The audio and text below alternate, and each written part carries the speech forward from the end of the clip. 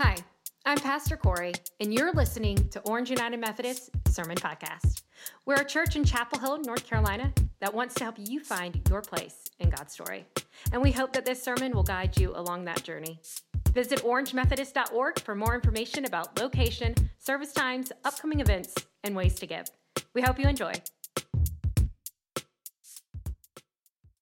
Good morning, church. I'm Adam Seed. I'm the lead pastor here at Orange, and I'm so thankful that you're spending this time in worship with us today. And I want to wish a happy Mother's Day to all the mothers. And as we celebrate and give thanks for the mothers that brought us into this world, those mothers and mother figures that came alongside us to help us become who we are today, I want to say thank you. And so today is the day that the Lord has made. Let us rejoice and be glad in it. Let us pray. Father God Almighty, we give thanks for this day. We have this opportunity to set everything else aside. In this crazy, chaotic time, we still are able to press pause and to draw near to you. So Lord, as we draw near to you through these different kinds of ways, may you speak to us today.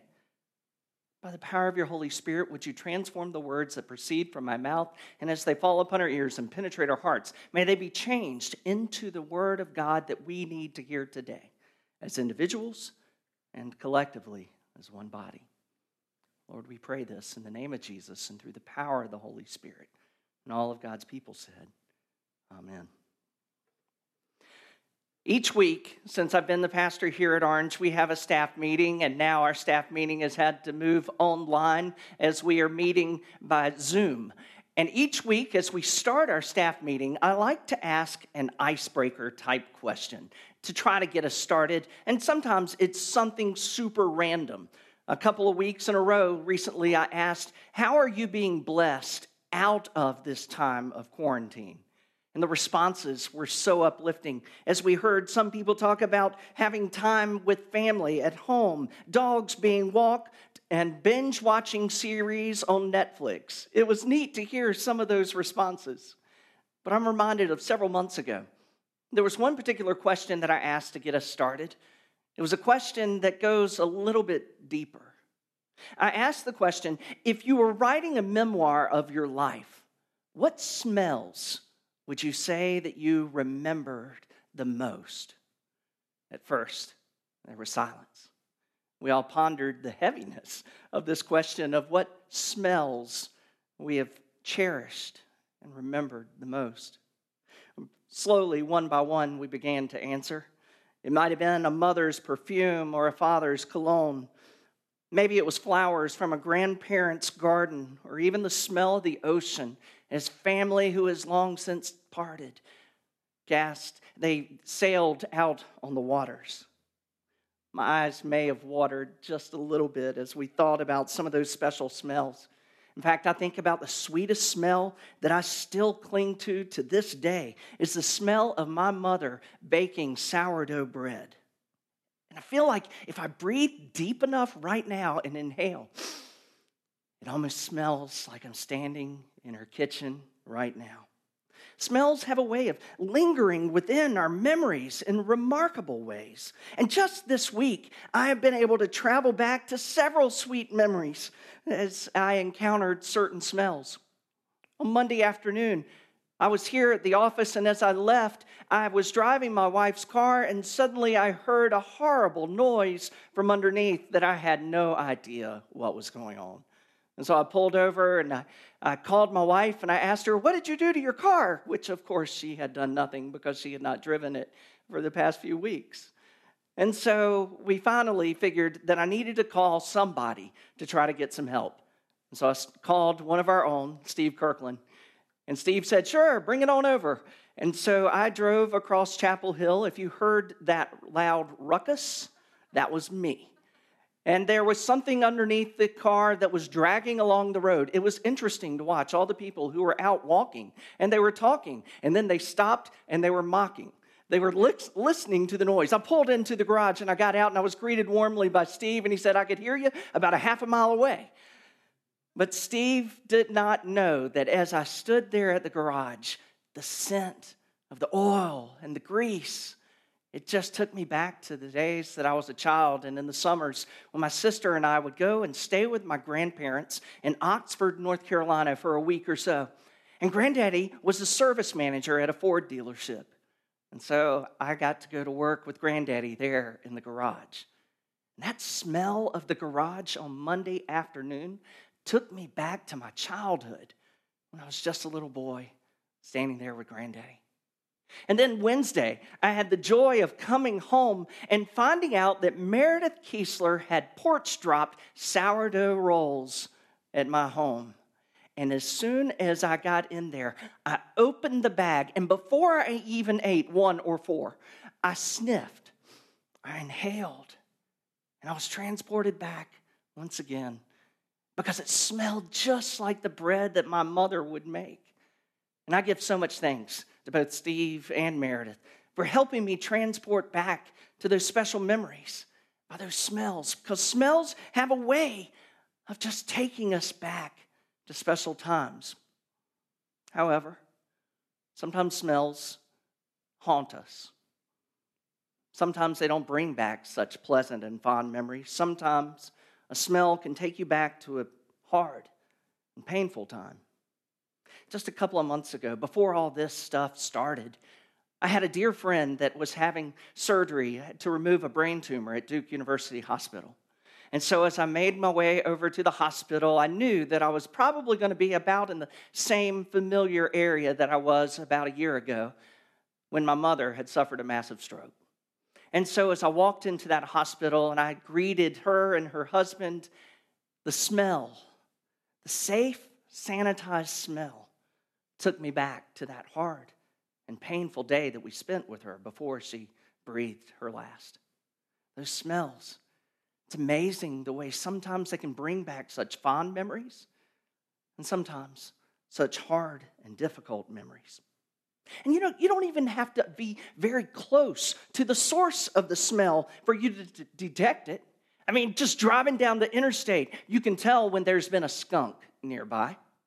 You can tell that somebody is cooking something that is pleasant or unpleasant. You can tell if you're driving down the road that you are approaching a paper mill. You don't have to be very close to pick up on it. And its smells carry so much further distance than what we even think about. It is funny how each night when my wife Jennifer and I walk our golden retriever through our neighborhood, we can detect the scent of what everybody in the neighborhood is cooking and eating. As we're walking him through, it's like, oh, that family must be having curry. Oh, that family's having Italian. That family's grilling. It's like we're walking through the Food Network as we go through the neighborhood, and it makes me so hungry if I have not yet eaten. I'll bet the homeowners have no idea that everyone passing by can smell exactly what they're cooking. Yes, fragrances and aromas can be powerful, and they can evoke significant memories. In the days following the death and resurrection of Jesus, Simon Peter and some of the others were in Galilee. And there they likely encountered a familiar, but possibly unwelcome fragrance. And the way that the gospel writer Matthew tells about the resurrection, when the Marys encountered the resurrected Jesus at the tomb, he tells them to go back and to tell the others to go on to Galilee, and there they will see him. Now, the gospel writer John does not record that set of instructions, but sure enough, after Jesus has already appeared to the disciples not once but twice, with the second time including his appearance to Thomas, the disciples have now followed the instructions from Matthew, and they have made their way to Galilee, which is the area that Jesus spent so much of his time and so much of his ministry. And as Simon Peter had previously been a fisherman by trade, old habits are hard to break. And one evening, as he's gathered together with the others, he says, I'm going fishing. Now, there's much written about why Simon Peter and the others decide to go fishing. But I think maybe in the complexity of the recent days that they had experienced, Simon Peter just wanted to go to what he felt he could control. Maybe he just wanted to go to a safe space. Maybe he wanted to reenact and remember that day that he first met Jesus. Maybe he longed to remember how Jesus stood right there in his boat as the crowds were pressing in on him to hear his teaching. And that day, after Jesus had finished, he told Simon Peter to go out into the deep waters and to cast his nets for a catch. Simon Peter responded that they had worked all night and came up empty. And yet, if you say so, I will let down my nets. He then was astonished by the catch. They caught so many fish that the nets were about to break, and Simon Peter falls at the feet of Jesus, proclaiming, "Go away from me, Lord, for I am a sinful man." So now, maybe after the death and resurrection of Jesus, Simon Peter just wants to remember how Jesus said to him, "Follow me, and I will make you fish for people." That day, he left his nets and his past behind. Maybe he wanted to remember.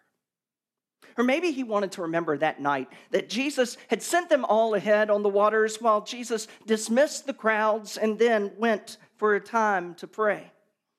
Out on the deep waters with the wind and waves buffeting the boat, early in the morning, they saw a figure that they only assumed could be a ghost.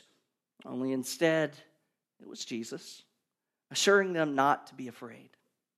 Maybe Simon Peter wanted to remember how Jesus invited him out onto the waters. And in faith, he left the boat behind just like he had previously left his nets. And once again, he walked with Jesus. But alas, that memory might also invoke the memory of failure. His failure of taking his eyes off of Jesus and instead looking at his circumstances, the wind and the waves. And sinking into the waters, he has to cry out, "Lord, save me." Now, of course, Jesus saved him. But I'm sure that the words that Jesus spoke once they got back onto the boat were still marked upon his heart. "You have little faith. Why did you doubt?" The fishing that Peter and the others are doing is not the relaxing, casting a rod and reel that you may participate in. No, this was very labor intensive, involving the casting of nets and drawing them back in once they're heavy and wet. But sometimes labor intensive work can be very therapeutic. I love the feeling after a good day of hard labor. I feel like I'm able to work through so many issues when I work out in the yard and mow the yard or cleaning the house and vacuuming. I love that feeling, and don't even get me started about washing and waxing the cars. I mean, at the end of the day, after such labor-intensive work, your body just feels good having gone through all that. And so maybe that's what Simon Peter and the others wanted. Maybe they wanted that night of hard labor, and it was the only sure thing that they knew that they could do. Because for Simon Peter and the others, the preceding days had been filled with a range of emotions that was likely too much for any of them to handle. Fear, anger, guilt, doubt, and despair, deep grief, confusion, uncertainty. But also in those days, they had experienced remarkable joy, sheer exhilaration, and hope. Maybe they just needed to cast a net and catch some fish because it was the only sure thing that they could control, and it was the only sure thing that they could do. However, you know how this story goes. And you know that even though they fished all night, they kept coming up empty. So early in the morning, just after daybreak, before they even saw Jesus standing on that beach or this figure that they did not yet recognize, before they even saw it, I imagine that they smelled the smoke of the fire. For there on the shore, Jesus had a charcoal fire going. He was cooking some fish and some bread. Yes, before they saw it was Jesus. Maybe smelling the fish was a fragrance of failure, recognizing their failure of an unsuccessful night of fishing. I wonder if Simon Peter was even able to smell the fish at all. because the smell of the charcoal fire had to have been overwhelming for him, for it must have been the fragrance of his own personal failure. Standing by a charcoal fire is recorded in John chapter 18. Simon Peter had done what he previously thought he would never do, and he denied Christ those 3 times. Now imagine, since that fateful night, every time that Simon Peter smelled a charcoal fire, he winced and probably thought back again to the pain of his denial. Yes, the others on the boat may have smelled a fragrance of failure for coming up empty while this stranger is on the beach cooking fish. But I have to think that the fragrance of failure that Peter smelled was his own failure. Perhaps Jesus was standing on the other side of the charcoal fire, and perhaps the light had not yet quite arisen over the mountains on the eastern side of the lake, but they could not see that it was Jesus. They could not see that it was him who called out to them from beyond the fragrance, "Children, have you no fish? You have no fish, have you?" Now, I'm going to tell you something. If I was on that boat, if I had been fishing all night and had not caught a single thing, and some stranger on the shore calls me a child, my response would not have been quite as simple as theirs. But they simply replied, "No." But the voice behind the flames then calls out to them words that might have reminded them of that other unsuccessful night of fishing from 3 years earlier. "Cast the net to the right side of the boat, and you'll find some." Just like they did in Luke chapter 5, they cast the nets once again, and once again the nets were full of fish. John is the first one to put it all together, and he proclaims, "It is the Lord." Now, the next few verses are simply spectacular to me. Simon Peter responds to John's declaration that it is Jesus by putting on his clothes, because John is careful to note for us that Simon was naked. Thanks for that mental picture. And then he jumps into the waters and rushes to the shore. Now, the other disciples dragged the heavy net behind the boat as they brought the boat near the shore. And as others joined Jesus and Simon Peter at the fire, they had finally arrived at the source of the fragrance that had possibly reminded them of their failures.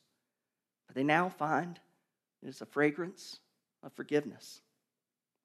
Jesus requests that they bring some of the fish that they have caught, even though he's already cooking fish and bread over the charcoal fire. And before the other 6 who brought the boat and heavy nets as close to shore as they could, before they can even respond, Simon Peter himself goes and does what they could not do together. Like Superman, he drags this net full of large fish ashore. Now, the scripture is oddly very specific here when it says that the nets were full of 153 fish that had been caught.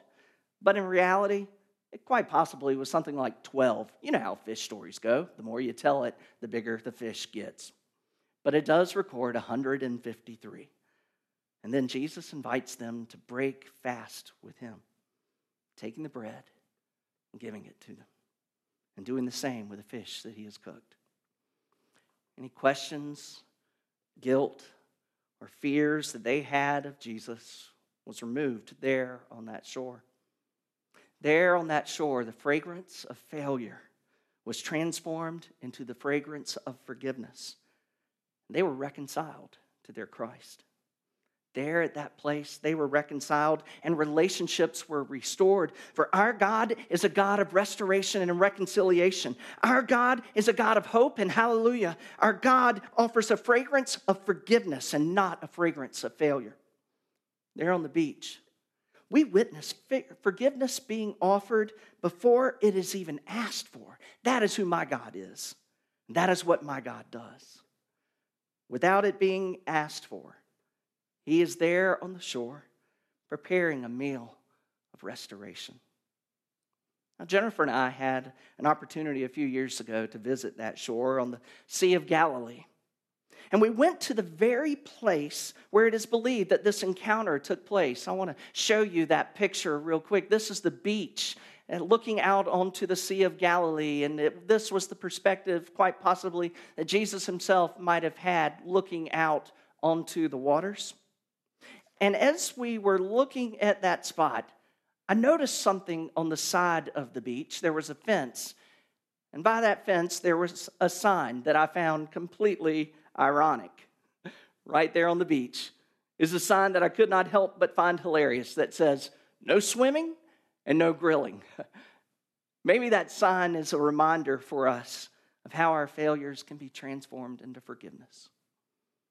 We never know the sweet smell of reconciliation without knowing the pungent aroma of betrayal. There on that beach, Jesus offered relationship once again to those who had denied him. Jesus offered forgiveness before it was even asked for. May we do the transformational work of transforming the fragrance of failure into a fragrance of forgiveness and grace. Let us pray. God of grace, God of mercy, God of reconciliation and restoration, God of hope and hallelujah. Today we give thanks for the ways that you transform our failures, you transform our brokenness, and you make us whole once again. Thank you for the ways that you have restored us in relationship with you, for paying a price that we were incapable of paying on our own through the gift of your Son, Jesus Christ. And Lord, we ask for forgiveness for all the ways that we have failed you. But we do not stay in a place of failure, just like Jesus did not stay in a place of death. But you call us forth into a place of reconciliation and restoration. You call us forth with a fragrance of forgiveness. And so, Lord, may we be a people that breathe in that deep smell. And we remember how we have been forgiven. But may we also be a people who live lives that help transform our community and the world beyond. Help us to continue to live lives so that others may smell this sweet fragrance of forgiveness, and they may be restored back unto you. Lord, we pray these things in the name of our Lord Jesus and through the power of the Holy Spirit. And all of God's people said, amen. Thanks for listening to this week's sermon, and please join us again next week. In the meantime, you can find us online at orangemethodist.org.